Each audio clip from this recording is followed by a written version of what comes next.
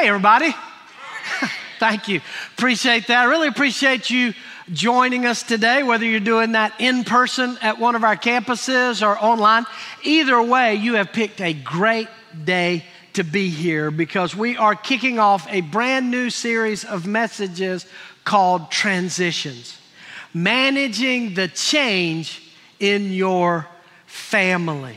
Have you noticed that we have kind of this love-hate relationship with change? We want things to get better and we want them to stay the same. We love the new and different, and yet we crave the comfort of the same old, same old. The problem is you can't have it both ways. There's no growth without change. And there's no change without loss. And there's no loss without pain or grief. And so we want to look at that in particular with our families and our family relationships. Because families are built to change. It's hardwired into our families to change and transition over time. You know, marriage, birth, graduation, empty nest, retirement. I mean, even death is a part of the natural growth cycle of family dynamics. But then on top of that, you have the unexpected changes that occur. Divorce, death of a child or a spouse, financial struggles, health struggles, things we never saw coming, and yet here they are. If you've got family, you've got change. And how you manage that change will ultimately determine the quality of your family relationships. Healthy families are not perfect families where everything goes according to plan. Healthy families are families that just figure out how to deal with change in a healthy way. And so over the next 5 weeks, I want us to look at some practical ways to manage the ever-changing family dynamics that we have in healthy and God-honoring ways. And so today, I want to kick this thing off by just simply talking about planning for transitions. You know, only a fool doesn't prepare for what is inevitable. And since change is inevitable, we would be foolish not to plan for it, not to get ready for it. And so to help us do that, we're going to look at the New Testament book of James, what I believe is probably the most practical book, not only in the New Testament, maybe it's the most practical book of the entire Bible. And this small little book found towards the end of the New Testament is written, of course, by a man named James. Only this is not either of the two Jameses that were original apostles or followers of Jesus. This James was actually the brother of Jesus, who also ended up being the very first lead pastor of the original church in the city of Jerusalem. And the reason I say the book of James is so practical is because the focus of his book is on that intersection between faith and life, right? How our beliefs should impact our behaviors.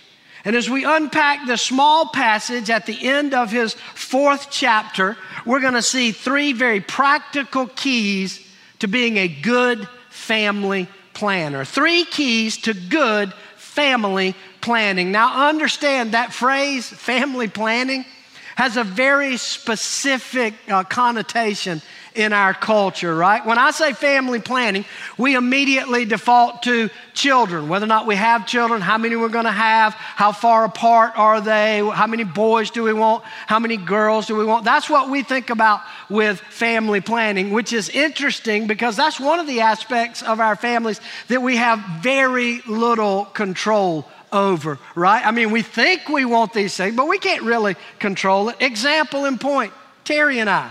After we'd been married a couple of years, we decided, hey, it's time to start a family. Let's plan to have a child. And sure enough, in 1989, everything went according to plan, and Philip Jr. was born, and we're like, oh, this is easy. Unfortunately, over the next 4.5 years, we had 4 more children right in a row. So if you want to talk about that kind of family planning, I'm not your guy. I don't know anything about it. But when I talk about family planning, I'm talking about so much more than how many children or whether or not we have children. I'm talking about a plan, a desire for what we want in every aspect of our family. And so 3 things James says we need to have good family planning. Number 1, I need to invite God into my plans.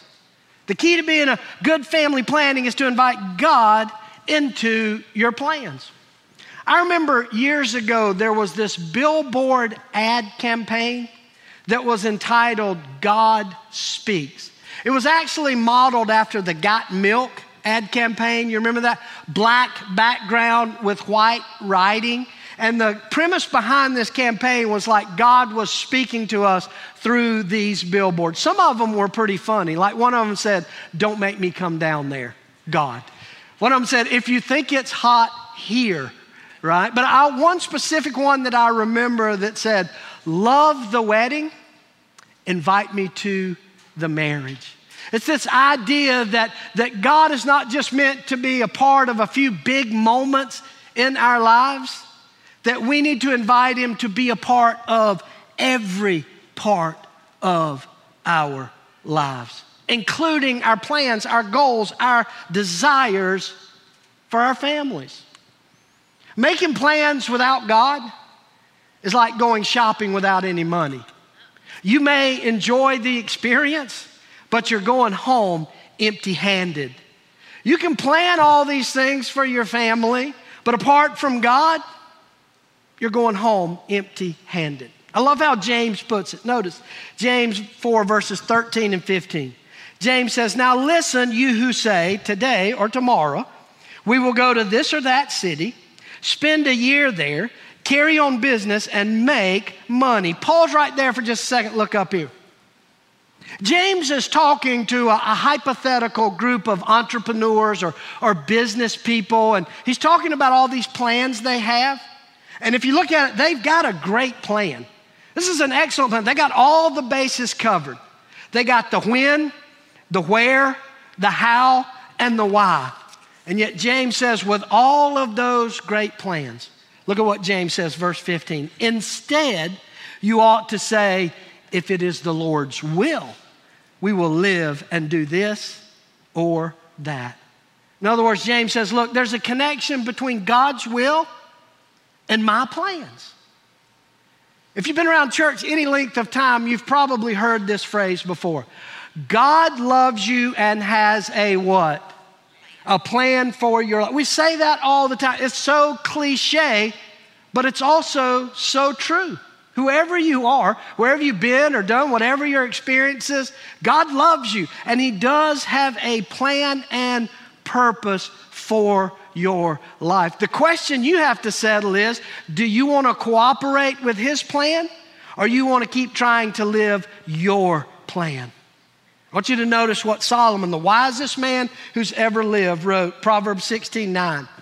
He says, "We can make our plans, but the Lord determines our steps."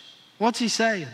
There's nothing wrong with plans. We need to plan. We need to be intentional about our goals and desires for our families. But we just need to understand that ultimately God is in control.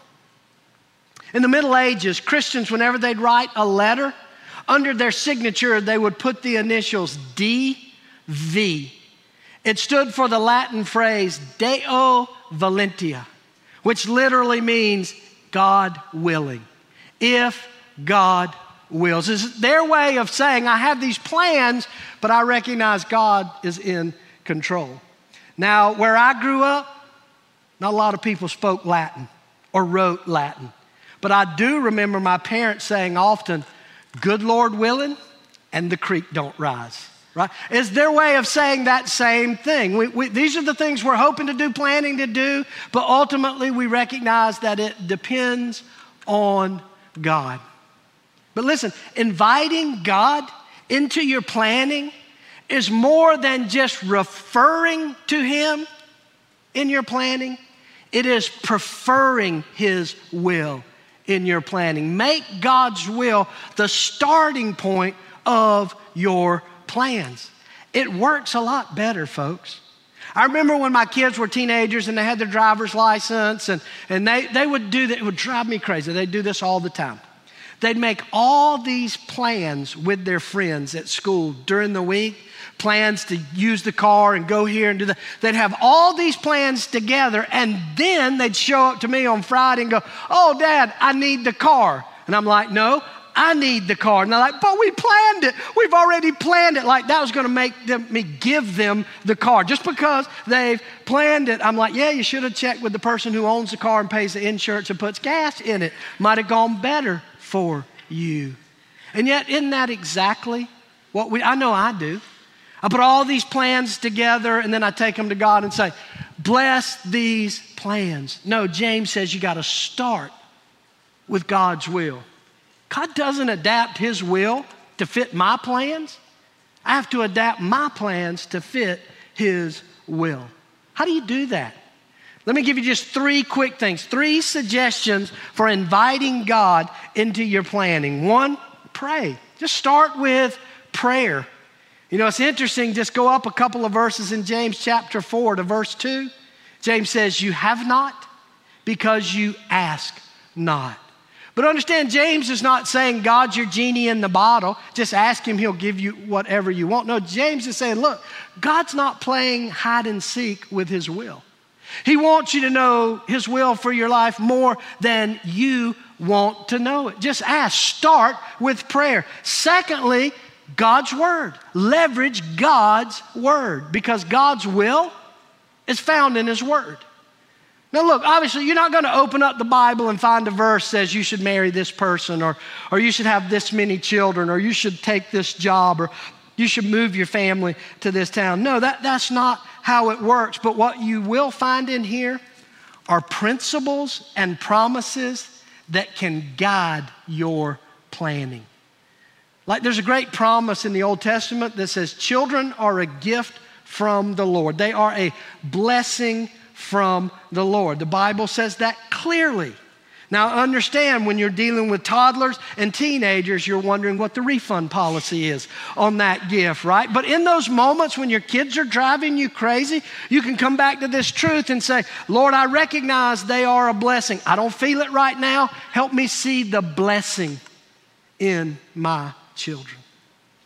There's also a passage in the New Testament that says it is a gift from God to be single.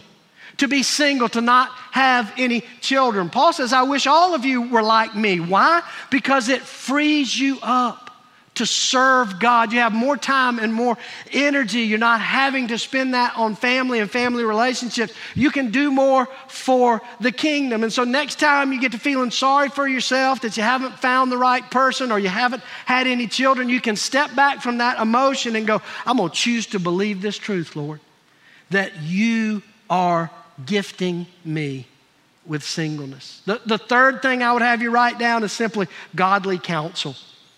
Godly counsel is huge for inviting God into your planning. In fact, Proverbs says the number 1 reason plans fail, for a lack of counsel. Right? Because why?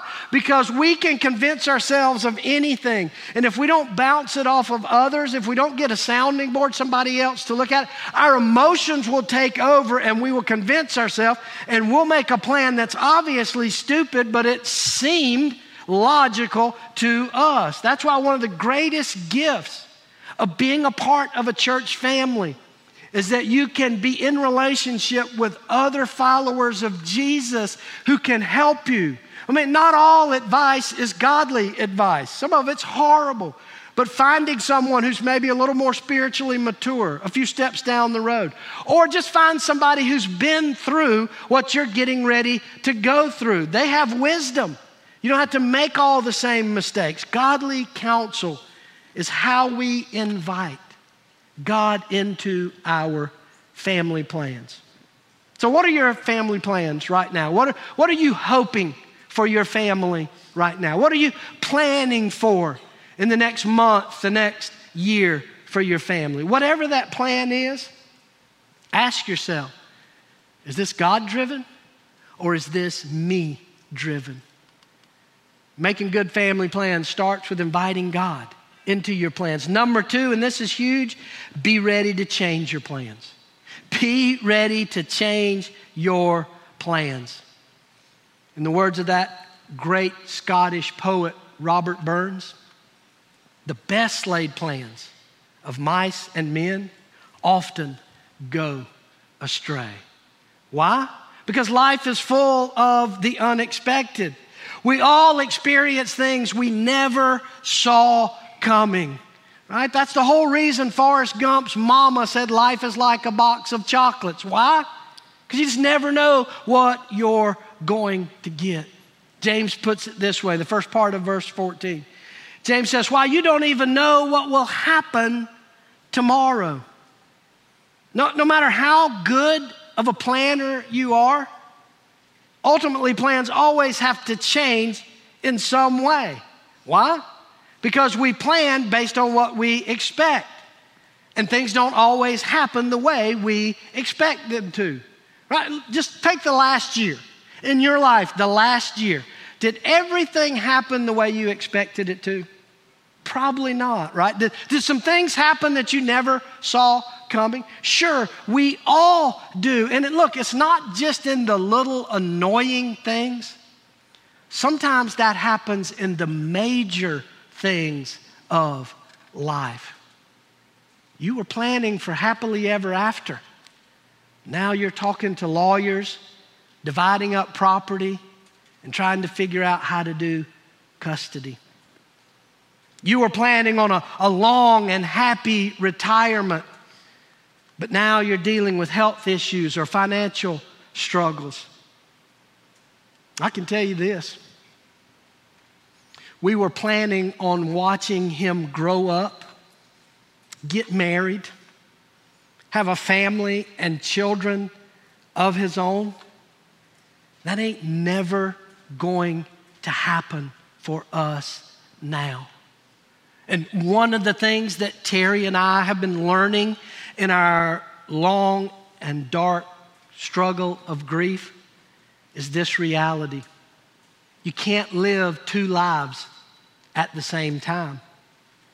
You can't live all of the would haves and should haves and could haves and how it was supposed to be and live in the reality of how it is. I can promise you, you can drown in the what should have and what could have and what was supposed to have, or you can wake up every day and just beg God to give you enough strength to get through the next day of what really is and find some purpose and some hope in it.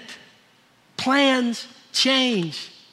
Life doesn't work out the way we thought it should.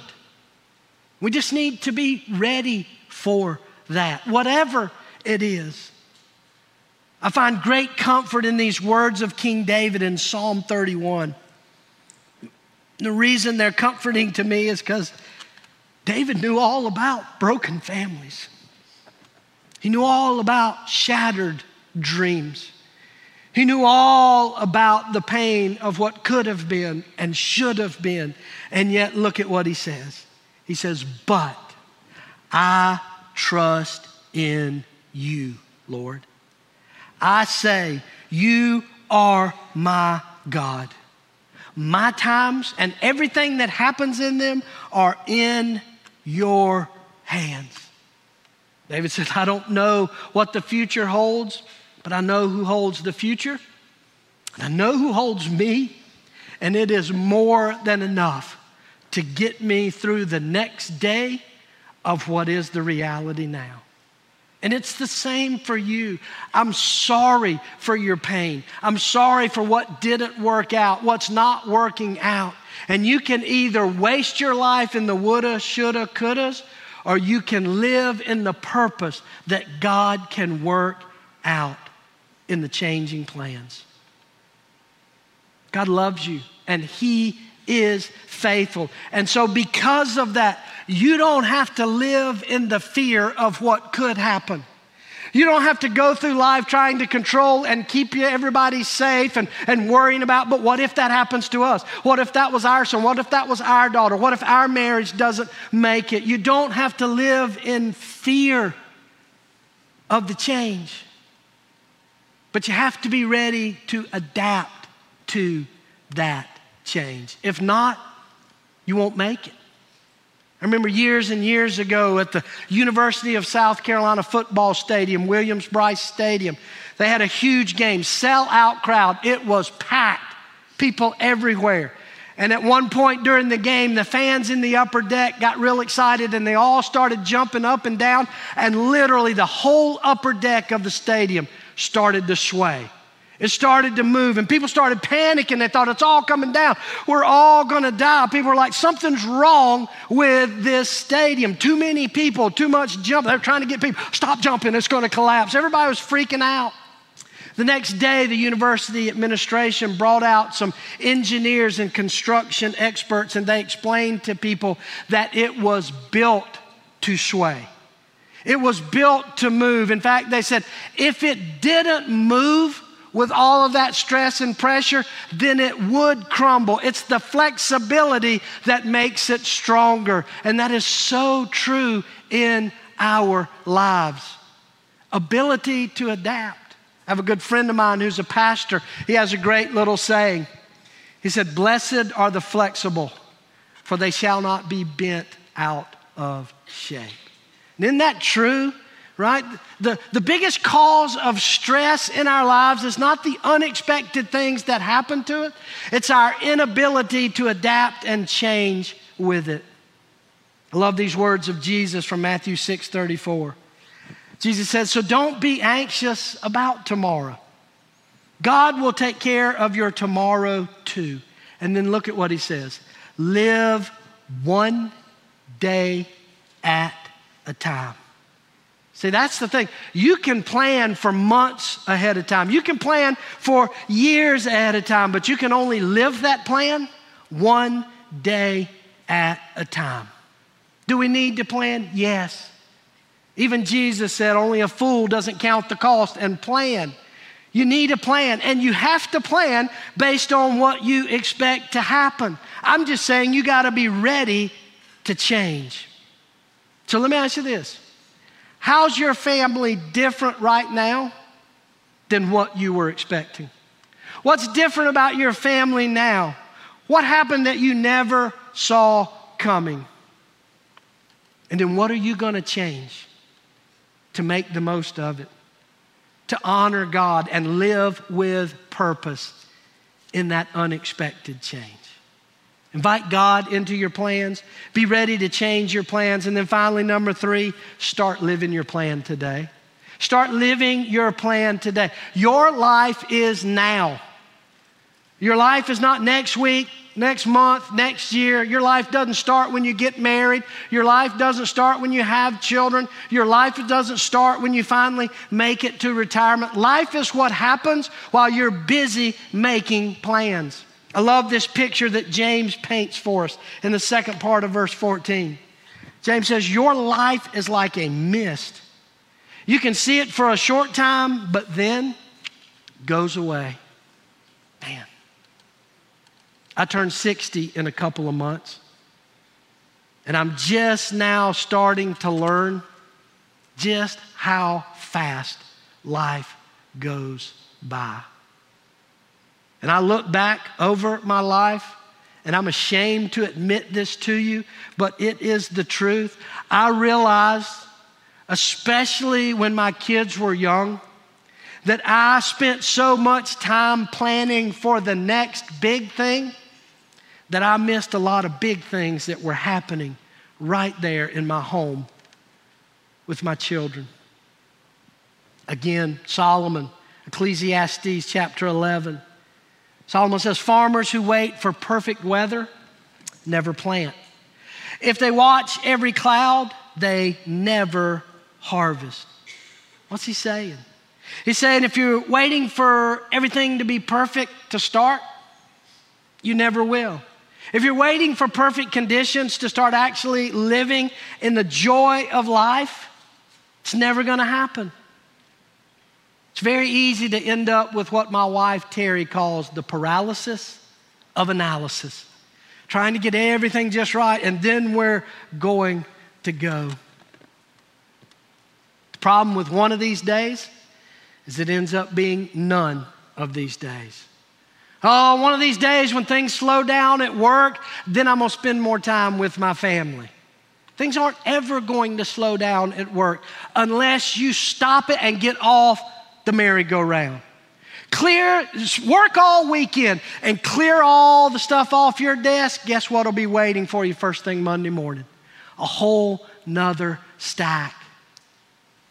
Oh, one of these days when the kids finally move out, then we'll focus on our marriage. When the kids are gone and we got time, then we'll have a date night and we'll take long walks and we'll sit out on the swing and talk to each other. No, you won't. If you wait till the kids are grown and gone, you'll be living with a stranger.